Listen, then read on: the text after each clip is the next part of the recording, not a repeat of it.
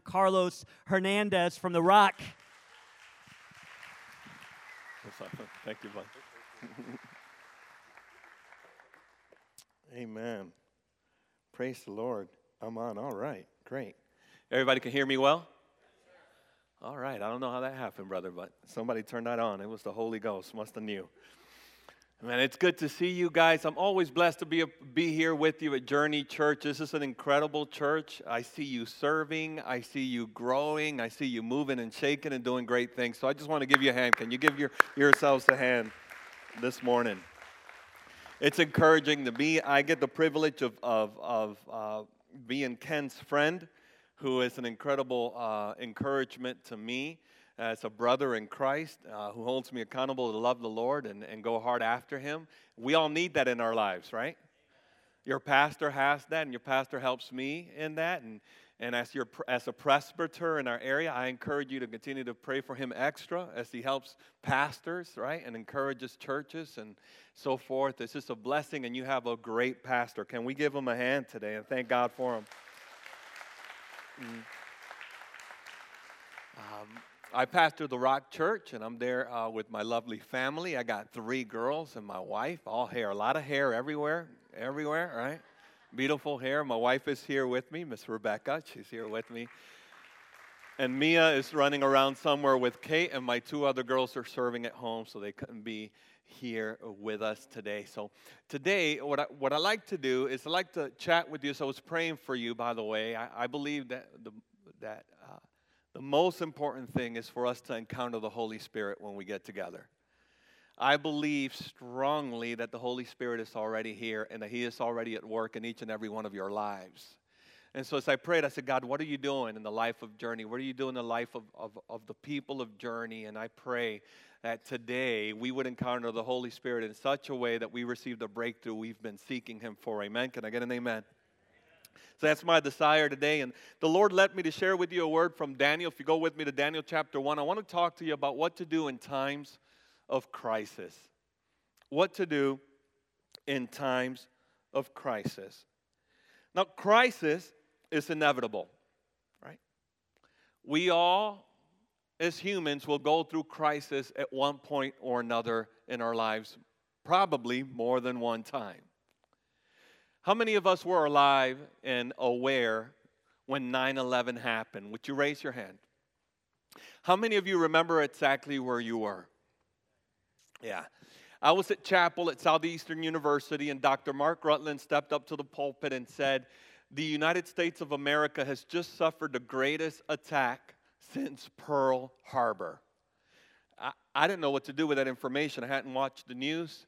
I didn't know how to process all that. When I got into the room and started to see what took place, I was shook to the core. The idea that the United States of America, that to me in my mind was completely impenetrable, was penetrated by a foreign enemy, I didn't know what to do with that information. Now, most of us, all of us, were alive during the pandemic. We went through the highs and the lows of the pandemic. We realized that crisis and global crisis can happen at any given moment. Imagine being Ukrainian today and knowing that when this is over, you're not going back to the same place. So crisis is constantly happening at a global level, but crisis also happens at a personal level. Things that come to our lives that we didn't invite, we didn't ask for, and they are unwelcome. And that's the deal about crisis. It's unwelcome. One of the things that I realize about crisis is that I oftentimes don't know what kind of crisis is going to come my way, and I don't know what to expect, and I don't know how to deal with it. It's just the truth. Sometimes it comes in the form of diagnosis to ourselves or our loved ones, maybe a sickness or a disease. We find out that there's something wrong with us, and now we have to pivot.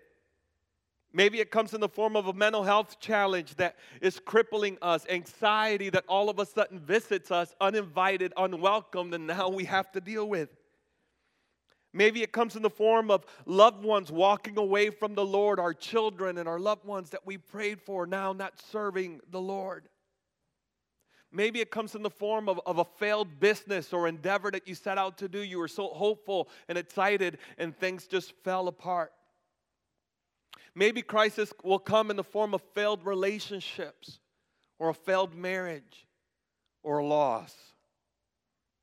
The thing is, my friends, is that if we're alive, we're going to go through crisis. It will happen. So what should we do when that time comes?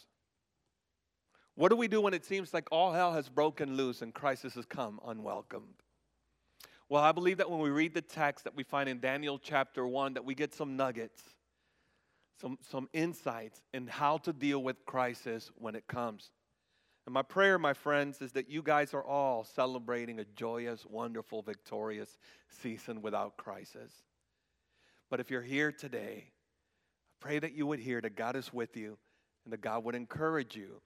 And that when the time comes of the crisis visits, that you would know that you're not alone. Amen? You're not alone. So let's read Daniel chapter 1, beginning there, verse 1. Scripture reads, "In the 3rd year of the reign of Jehoiakim, king of Judah, Nebuchadnezzar, king of Babylon, came to Jerusalem and besieged it, took it over. And the Lord delivered Jehoiakim, king of Judah, into his hand, along with some of the articles from the temple of God.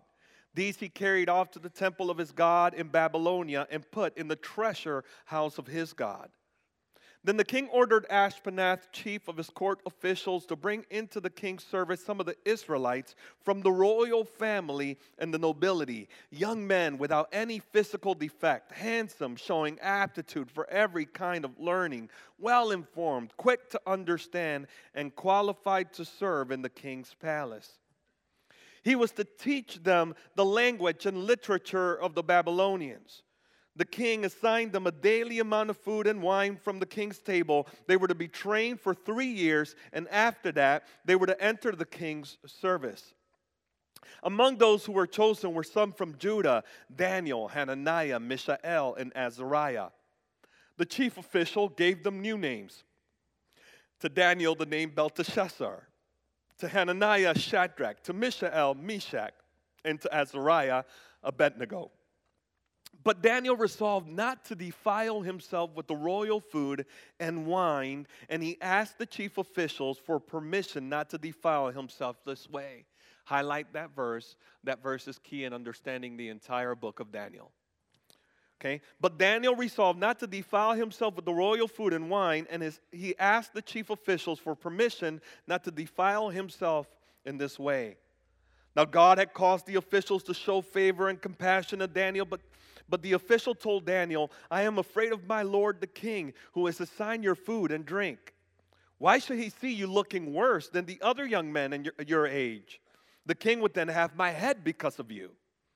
Daniel then said to the guard, whom the official had appointed over Daniel, Hananiah, Mishael, and Azariah, "Please tell your servants for 10 days. Please test your servants for 10 days. Give us nothing but vegetables to eat and water to drink. Then compare our appearance with that of the young men who eat the royal food, and treat your servants in accordance with what you see." So he agreed to this and tested them for 10 days. At the end of the 10 days, they looked healthier and better nourished than any of the young men who ate the royal food. So the guard took away their choice food and the wine they were to drink and gave them vegetables instead. Somebody say, "Oh no." To these 4 young men, God gave knowledge and understanding of all kinds of literature and learning, and Daniel could understand visions and dreams of all kinds. At the end of the time set by the king to bring them into his service, the chief official presented them to Nebuchadnezzar. The king talked with them, and he found none equal to Daniel, Hananiah, Mishael, and Azariah. So they entered the king's service, and in every matter of wisdom and understanding about which the king questioned them, he found them 10 times better. Wow, come on, say it with me, 10 times. 10 times better than all the magicians and enchanters in his whole kingdom. And Daniel remained there until the 1st year of King Cyrus. That means that Daniel served for at least 3 entire kingdoms. It's powerful. Let's pray. Heavenly Father, we need to receive your word today. All of us are desperate and hungry for you. You are the God of revelation, and we pray for your anointing, not only to declare it, but to receive your word today. For my brothers and sisters who are going through crisis right now, that you would strengthen them right now, encourage them right now. For those of us who are not, prepare us, Lord. We entrust this to you in Jesus' name. Amen. Amen. Keep in the back of your mind throughout all that you will hear that God is at work. God is at work. Keep it in the background of your mind that through everything that Daniel goes through and everything that you go through, God is at work. But I want us to understand what Daniel must have felt like, or what he was going through, or how he saw it through his eyes.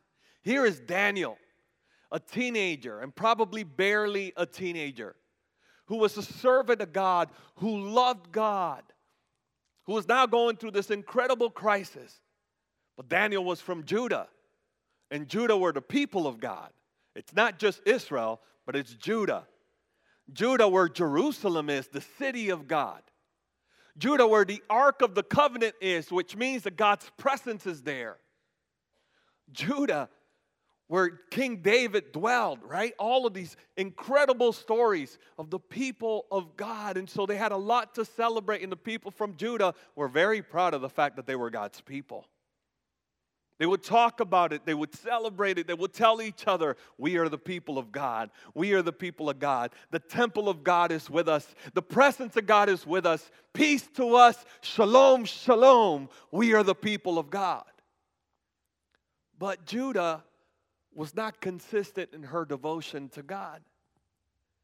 Ebbed and flowed, and walked away from the Lord.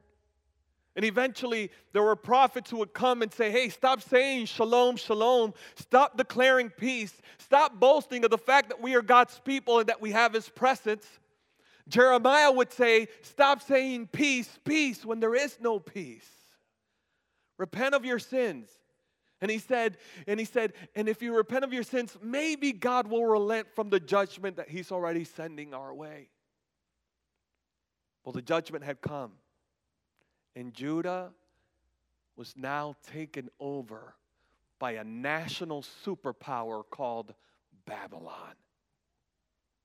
And here is Daniel and the rest of the nation, heading now to a whole new reality. And my friends, it would be as drastic and as traumatic as if the United States was taken over by another nation. Just want you to think about what that would do to you if your world were to change that way. Your practices, your religion, your freedom.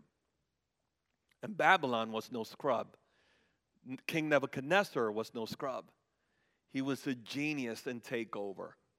He would go into these countries and he would say, all right, now give me their best. They're young and they're best.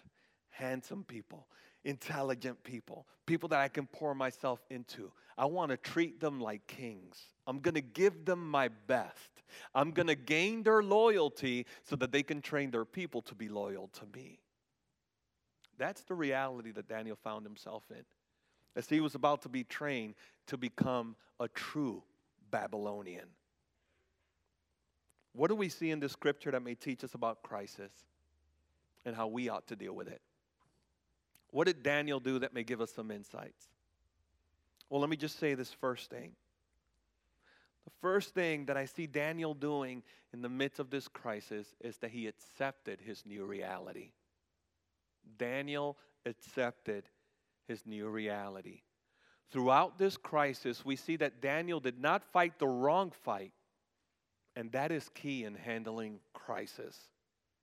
He wisely didn't fight against his captors. He knew that fighting against Babylon was an idiot mistake. He didn't fight that fight. That was the wrong fight. He wisely didn't fight against his new name. They gave him a new name, Belteshazzar. He didn't fight against that name. We don't see any argument in Scripture that he fought against his name. He knew that would be the wrong fight, and he would be dying on the wrong hill. He wisely carried himself with honor and respect towards his new authority. He didn't like the Babylonians. They were pagan. They were godless. They were immoral. And yet he knew that they were the new authority and he needed to be respectful. All of these hills could have been hills to die on for Daniel. But instead he accepted these things were a part of his new reality. He knew they were the wrong fight. And he knew that if he fought the wrong fight, he wouldn't have strength to fight the right one.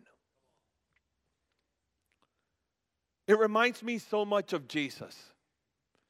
It reminds me of how Jesus, when he was led to his captors, when he was led to the cross, how often they abused him and insulted him. How Judas, his own disciple, kissed him and betrayed him. And he didn't fight against any of the things that were planned during that dark hour. A dark hour that didn't just happen, but a dark hour that happened to him. I believe that one of the things that you and I need to do and learn from Daniel and from Scripture when it comes to how to handle crisis is that when crisis comes, you and I need to accept that crisis is here. We just have to accept it. Sometimes we may get a diagnosis of a real sickness that we're dealing with. The first step to deal with is accept. This is a crisis. We may be going through a failed business venture. We have to accept this is a crisis. Maybe there's a failed relationship or a failed marriage or whatever it may be that you're dealing with, but you have to allow yourself permission to accept, I'm going through a crisis. One of the things that we need to do when crisis barges in is not to put the fake facade and do this thing that I hate this saying. It's one of my pet peeves when I hear it. Fake it till you make it. People don't fake it till they make it. They fake it till they bail out. Right? Or till their faith is completely dead. It's important that we learn to accept, hey, I'm going to a crisis. It's very real. One of my favorite Psalms, Psalm 13, David speaking. Why, O Lord, will you forget me forever?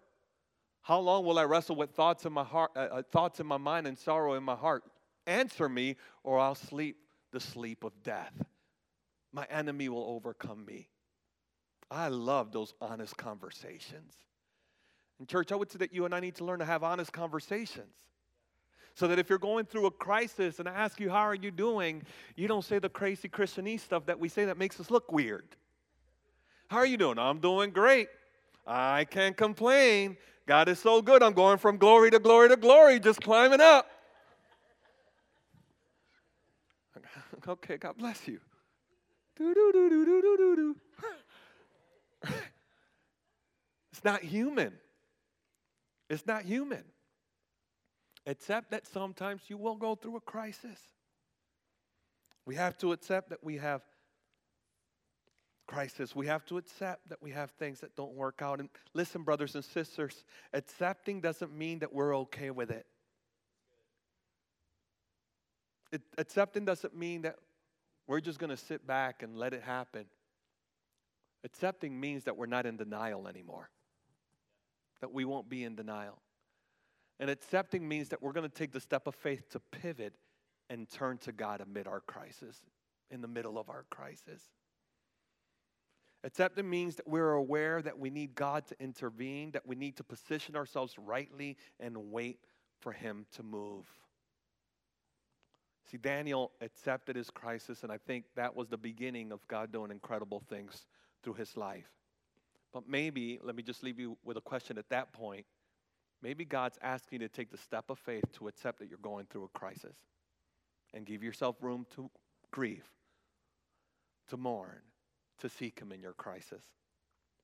The second thing I see Daniel do is that Daniel stood up for his convictions.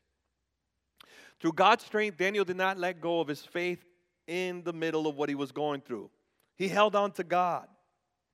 The key verse in this passage is that he chose not to defile himself with the king's food and that he asked for permission. Both of those things are key here.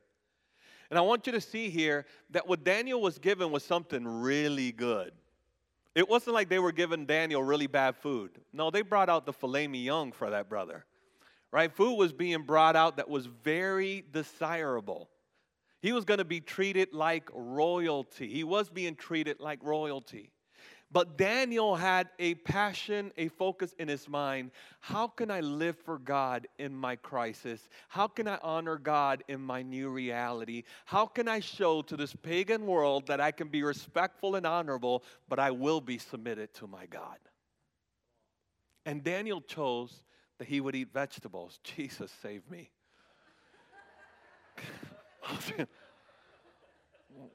You know, there are just things that you're just like, I was with you, Pastor, but then you said that, and like you preach past your altar call, right? He chose that he would eat vegetables and eat nothing else. And notice, it wasn't a choice that was just his decision to make. He had to go ask for permission, and he asked for permission reverently. And notice God was at work, because God says that he gave the guard favor. He gave, in the eyes of the guard, he gave Daniel favor. So Daniel already had gained favor with his guard. And his guard said, you know, Daniel, you want to just eat vegetables. Listen, you my dude. You know you might pound it. Come on. Well, bro, I'm not trying to die. You know, I mean, I do anything when I'm trying to live. You know, I do anything for love, but I won't do that, right? Like, right? That was what he said. But Daniel said, you know, test us for 10 days and see what happens. Test us for 10 days. When crisis comes, we ought to be like Daniel. And we ought to say, Lord, what is it that you want me to do amidst this crisis that shows that I am devoted to you? Maybe you're going through a crisis. I want you to write this down on your journal. The question that you need to ask God at this moment is not why am I going through this? But rather you ought to say, Lord, how do I serve you in this? Pastor Stan Tharp would say, we ask the wrong question.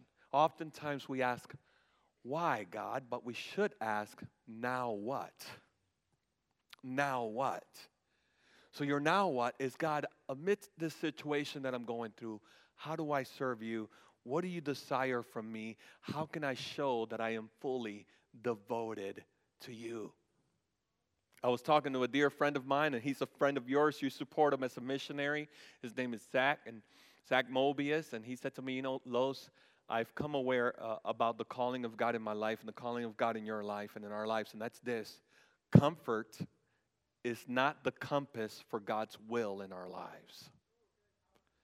Comfort is not the compass for God's will in our lives. In the middle of your crisis, in the middle of your life, in the middle of your situation, God is calling you to operate in conviction. I want you to ask yourself, what's a step of faith that God's calling you to take at work? What's a step of faith that you need to take in your marriage, at home? What's a step of faith that you need to take this summer, young people, or at school as you head to school in just a month from now? God is calling us to be people who operate under conviction even when it's hard, even when it hurts, even when we suffer. You know, there's this verse in the Bible that's absolutely horrifying. Hebrews, the Bible says that Jesus learned obedience through the things that he suffered. I haven't seen that at a Hallmark yet, in a Hallmark card. Hey, Merry Christmas. Here you go. Jesus learned obedience through the things he suffered. You don't see that. To think that the Son of God, perfect in all his ways, learned obedience through the things that he suffered. There is a slight chance, shot in the dark here, that maybe you and I have things to learn through our suffering. I don't know. Just maybe if Jesus had to learn some things through suffering, maybe there's a possibility that we're not better than our teacher. Jesus learned obedience through the things that he suffered. And I want you to ask yourself a question. Am I walking in conviction? Are there things that God's calling me to do, even right now, in the midst of my crisis? What's a step of faith that God desires for me at this moment? Maybe that step of faith is praying for healing, coming to the elders of the church just like today and receiving prayer. Maybe that step of faith is going to the doctors and getting the medicine that you need. Maybe that step of faith is going to see a counselor for the sake of your marriage. Maybe that step of faith is talking to somebody who's going to walk you through your budget Maybe that step of faith is finding out what the definition of budget is. I don't know where you're at, and I'm not throwing stones. I'm with you. But there are steps of faith amidst your crisis that you can take that will honor God. So Daniel accepted his crisis. He accepted the new reality. He operated in conviction. And lastly, Daniel entrusted the outcomes to God. He entrusted the outcomes to God. I see a young teenager crying and weeping. Why, God? How could you let this happen to Judah? Look, they destroyed your temple. Look at what they've done with the Ark of the Covenant. Look at what they're doing. How is this possible? But God, who am I to judge your ways? I have faith, and I know that Babylon is not greater than you. So somehow, some way, there's a way that I ought to seek you in the middle of this. And so I'm crying to you because I don't understand it. I'm crying to you because I don't like it. No, I'm crying to you because I hate it. And I don't understand how this gives you the glory. But I still want to be yielded to you. Just show me how to be yielded to you. Day after day, crying out to God, crying out to God. And as he just submitted himself to God, completely not knowing what to do, here came the moment where he was going to be served a juicy, delicious steak. And at that moment, Daniel said, this is the way that I will serve you. I'm just going to take a step of faith. This is the way that I'm going to serve you. And he asked for permission, right? And notice the incredible things that God did. But before we look at what God did, I want you to sometimes we just read it and we think that Daniel just knew exactly what to do. May I suggest to you that there was a wrestling, just like there's a wrestling in you when you seek God's perfect will for your life? And may I suggest to you that Daniel knew that he was not in control and that he didn't know what was going to take place? Because he said, just test me for 10 days. Test us for 10 days. I see Daniel saying, you know what? I'm going to ask him to test us for 10 days. And if it doesn't work, then this is the wrong hill. And I'm going to eat this just like I accepted my name, just like I accepted this reality. I'll just do whatever. But I'm going to take a step of faith and see what you do because I have no idea what you're doing, but I trust you. Right? And he did that. And he trusted God. And God blessed Daniel and Shadrach, Meshach, and Abednego. The incredible things that you will read that God did through these individuals in the book of Daniel. It's overwhelming to the point that even the heart of King Nebuchadnezzar turned to God. That is incredible. That is much greater than the heart of Putin turning to God. Much greater. Russia is like a toenail that's been cut off compared to Babylon. You understand what I'm saying? And the heart of that king was turned to God. Daniel knew that the outcomes did not belong to him, that they belonged to God. You and I said yes to Jesus. And when we said yes to Jesus, it's not because we said, you know, God, we want to control the outcomes. We didn't say yes to Jesus because we said if we say yes to Jesus and we go to church and we give to the right stuff and we say the right stuff and we read the right stuff, the wrong stuff will never happen to us. We will never go through crisis. We will never go through suffering. That's why I go to church and I serve Jesus, because it saves us and protects us from all the bad things that could happen. That is not the gospel of Jesus Christ. Actually, the gospel of Jesus Christ says, take up your cross, die to yourself, and follow me. Jesus doesn't promise that he will keep us from suffering and from crisis. He promises that he will be with us in suffering and in crisis. And Paul said that it was so important, that it's so imperative in the life of believers to know Jesus in suffering. He says that I may know him in the fellowship of suffering. Fellowship, as if there's something intimate to know about God that we can only understand when we go through crisis. We pray not because we can control God. We pray not because God is a form of voodoo doll that if we do the certain things and say the right things, then the right outcomes would take place. No. We pray because He is God. And we want to be yielded. And we want to make room for whatever He wants to do through whatever we're going through. Because we believe that the crisis will not be the end, but that the end will be all for the glory of God. So to close today, I want to tell you a story of a Thomas Hawker, 1555 England. Incredible man of God who was thrown in prison because of his faith in Jesus, and he was going to be burned at the stake. While he was in prison, about to be burned at the stake, his friend said to him, Thomas, I have to know. I have to know. They say that God gives extra strength to those, or that he gives them at least the ability to endure what they go through when they are being burned at the stake for those who stand up for His name. When you're burned at the stake today and we're all watching, would you give us a sign to let us know that God has strengthened you to endure that? Would you just raise your hand and let us know? And there was Thomas being burned at the stake, being burnt to a crisp, looking completely irresponsive. And everybody's looking, waiting, hoping. And when hope waned, all of a sudden, Thomas did this.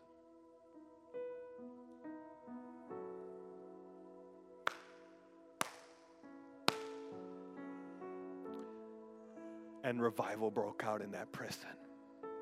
Would you stand with me right now?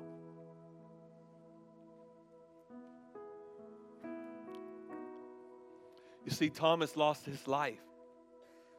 And in the eyes of the world, maybe an utter failure. But the glory that God received through Thomas' obedience to Him. Can you imagine the heavens when Thomas got there?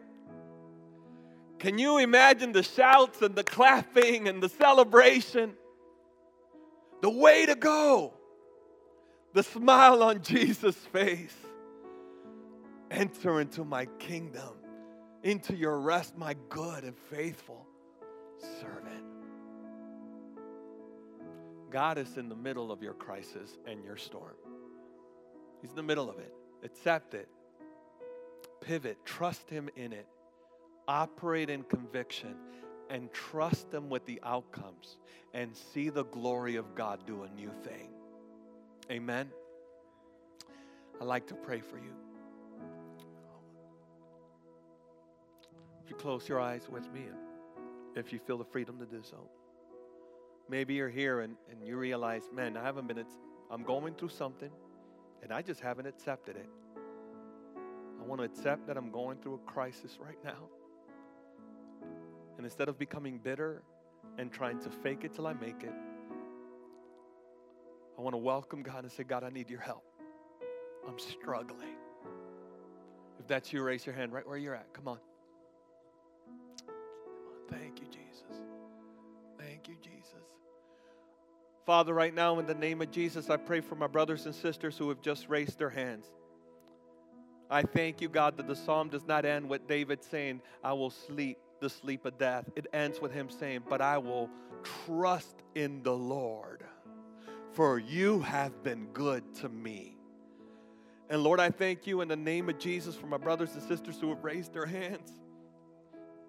I pray for encouragement, oh God. I pray for the power and presence of the Holy Spirit to lift up their spirits right now, that they would know that they have been called to hope, living hope, and that the end of their story will not be this crisis. It will be your glory, because you will be glorified through their lives. You will have a testimony through this. Hang on, God is in control. Father, I pray in the name of Jesus for your healing. There are those here who have never allowed themselves to grieve in a healthy way. They've turned to alcohol or to binge watch or to entertainment or whatever it may be. But today they say, I'm turning to you, Jesus. With my crisis and my heartbreak, I'm turning to you. Thank you, Lord. You're a healing God. You're a healing God. Thank you, Father, for hope. Oh, make our hearts pregnant with hope. Oh, Lord God, thank you for joy. Restore joy again to your church. And first love, oh God, to your people. You are with them. In Jesus' name. I bless you in Jesus' name. Maybe you're here today and the Lord is just quickening your step. He's challenging you. He's saying, you know what? He's whispering to you, I've been waiting for you to operate in the convictions that I've given you. I've been calling you to stand up and trust me. There are things that I've called you to do. There are things that I have for you this year. And I'm inviting you to follow my lead and take a step of faith and trust me. That's you today, right where you're at. Would you raise your hand? Right where you're at. Amen. Amen. Lord, we raise our hands to you and we declare we know that comfort is not the compass for your will in our lives. And we pray right now for the power of the Holy Spirit. I love it that when Peter suffered and he went through everything that he went through, he just prayed, God, just make me bold to be your witness, and you baptized him in your Holy Spirit. And right now, for my brothers and sisters who raised their hands, I pray for a fresh baptism in your Holy Spirit right now, because a baptism in the Holy Spirit is for power to witness. And Lord, I thank you, God, that they would walk in conviction. Lord, whatever those steps may be for their home, for their business, for their marriages, for their children, for their schools, Lord God, I thank you, God. I thank you, God, that they will say yes to operating in conviction, saying yes to your will. Bless them, oh God. Thank you that you have already shown them favor and that you will show them favor, that you're at work, God, in the places where you want them to step in faith. I bless you. I declare, God, in the name of Jesus, that you're in control. Thank you, Lord. And lastly, I'd like to encourage you, all of you, to raise your hand. All of us, let's raise our hands before the Lord. Would you pray in your own words? Holy Spirit, teach us to trust you with outcomes. Teach us, oh God, that you're in control and that you can be trusted. Convince your church of your goodness, because you're good. If you did mighty things through Daniel, you can do mighty things through Journey Church. And you will do mighty things through Journey Church. Imagine if you and I committed to be like Daniel, the mighty works that God will do in this city. Oh God, do it through us, oh God. Do it through us, oh God. And now as we close, would you just pray the first part of the Lord's Prayer that Pastor Ken led us in today as we say, Lord, yours are the outcomes. Pray with me. Our Father, who art in heaven, hallowed be thy name. Your kingdom come, your will be done on earth as it is in heaven. In Jesus' name, amen. God bless you. Man. Thank you.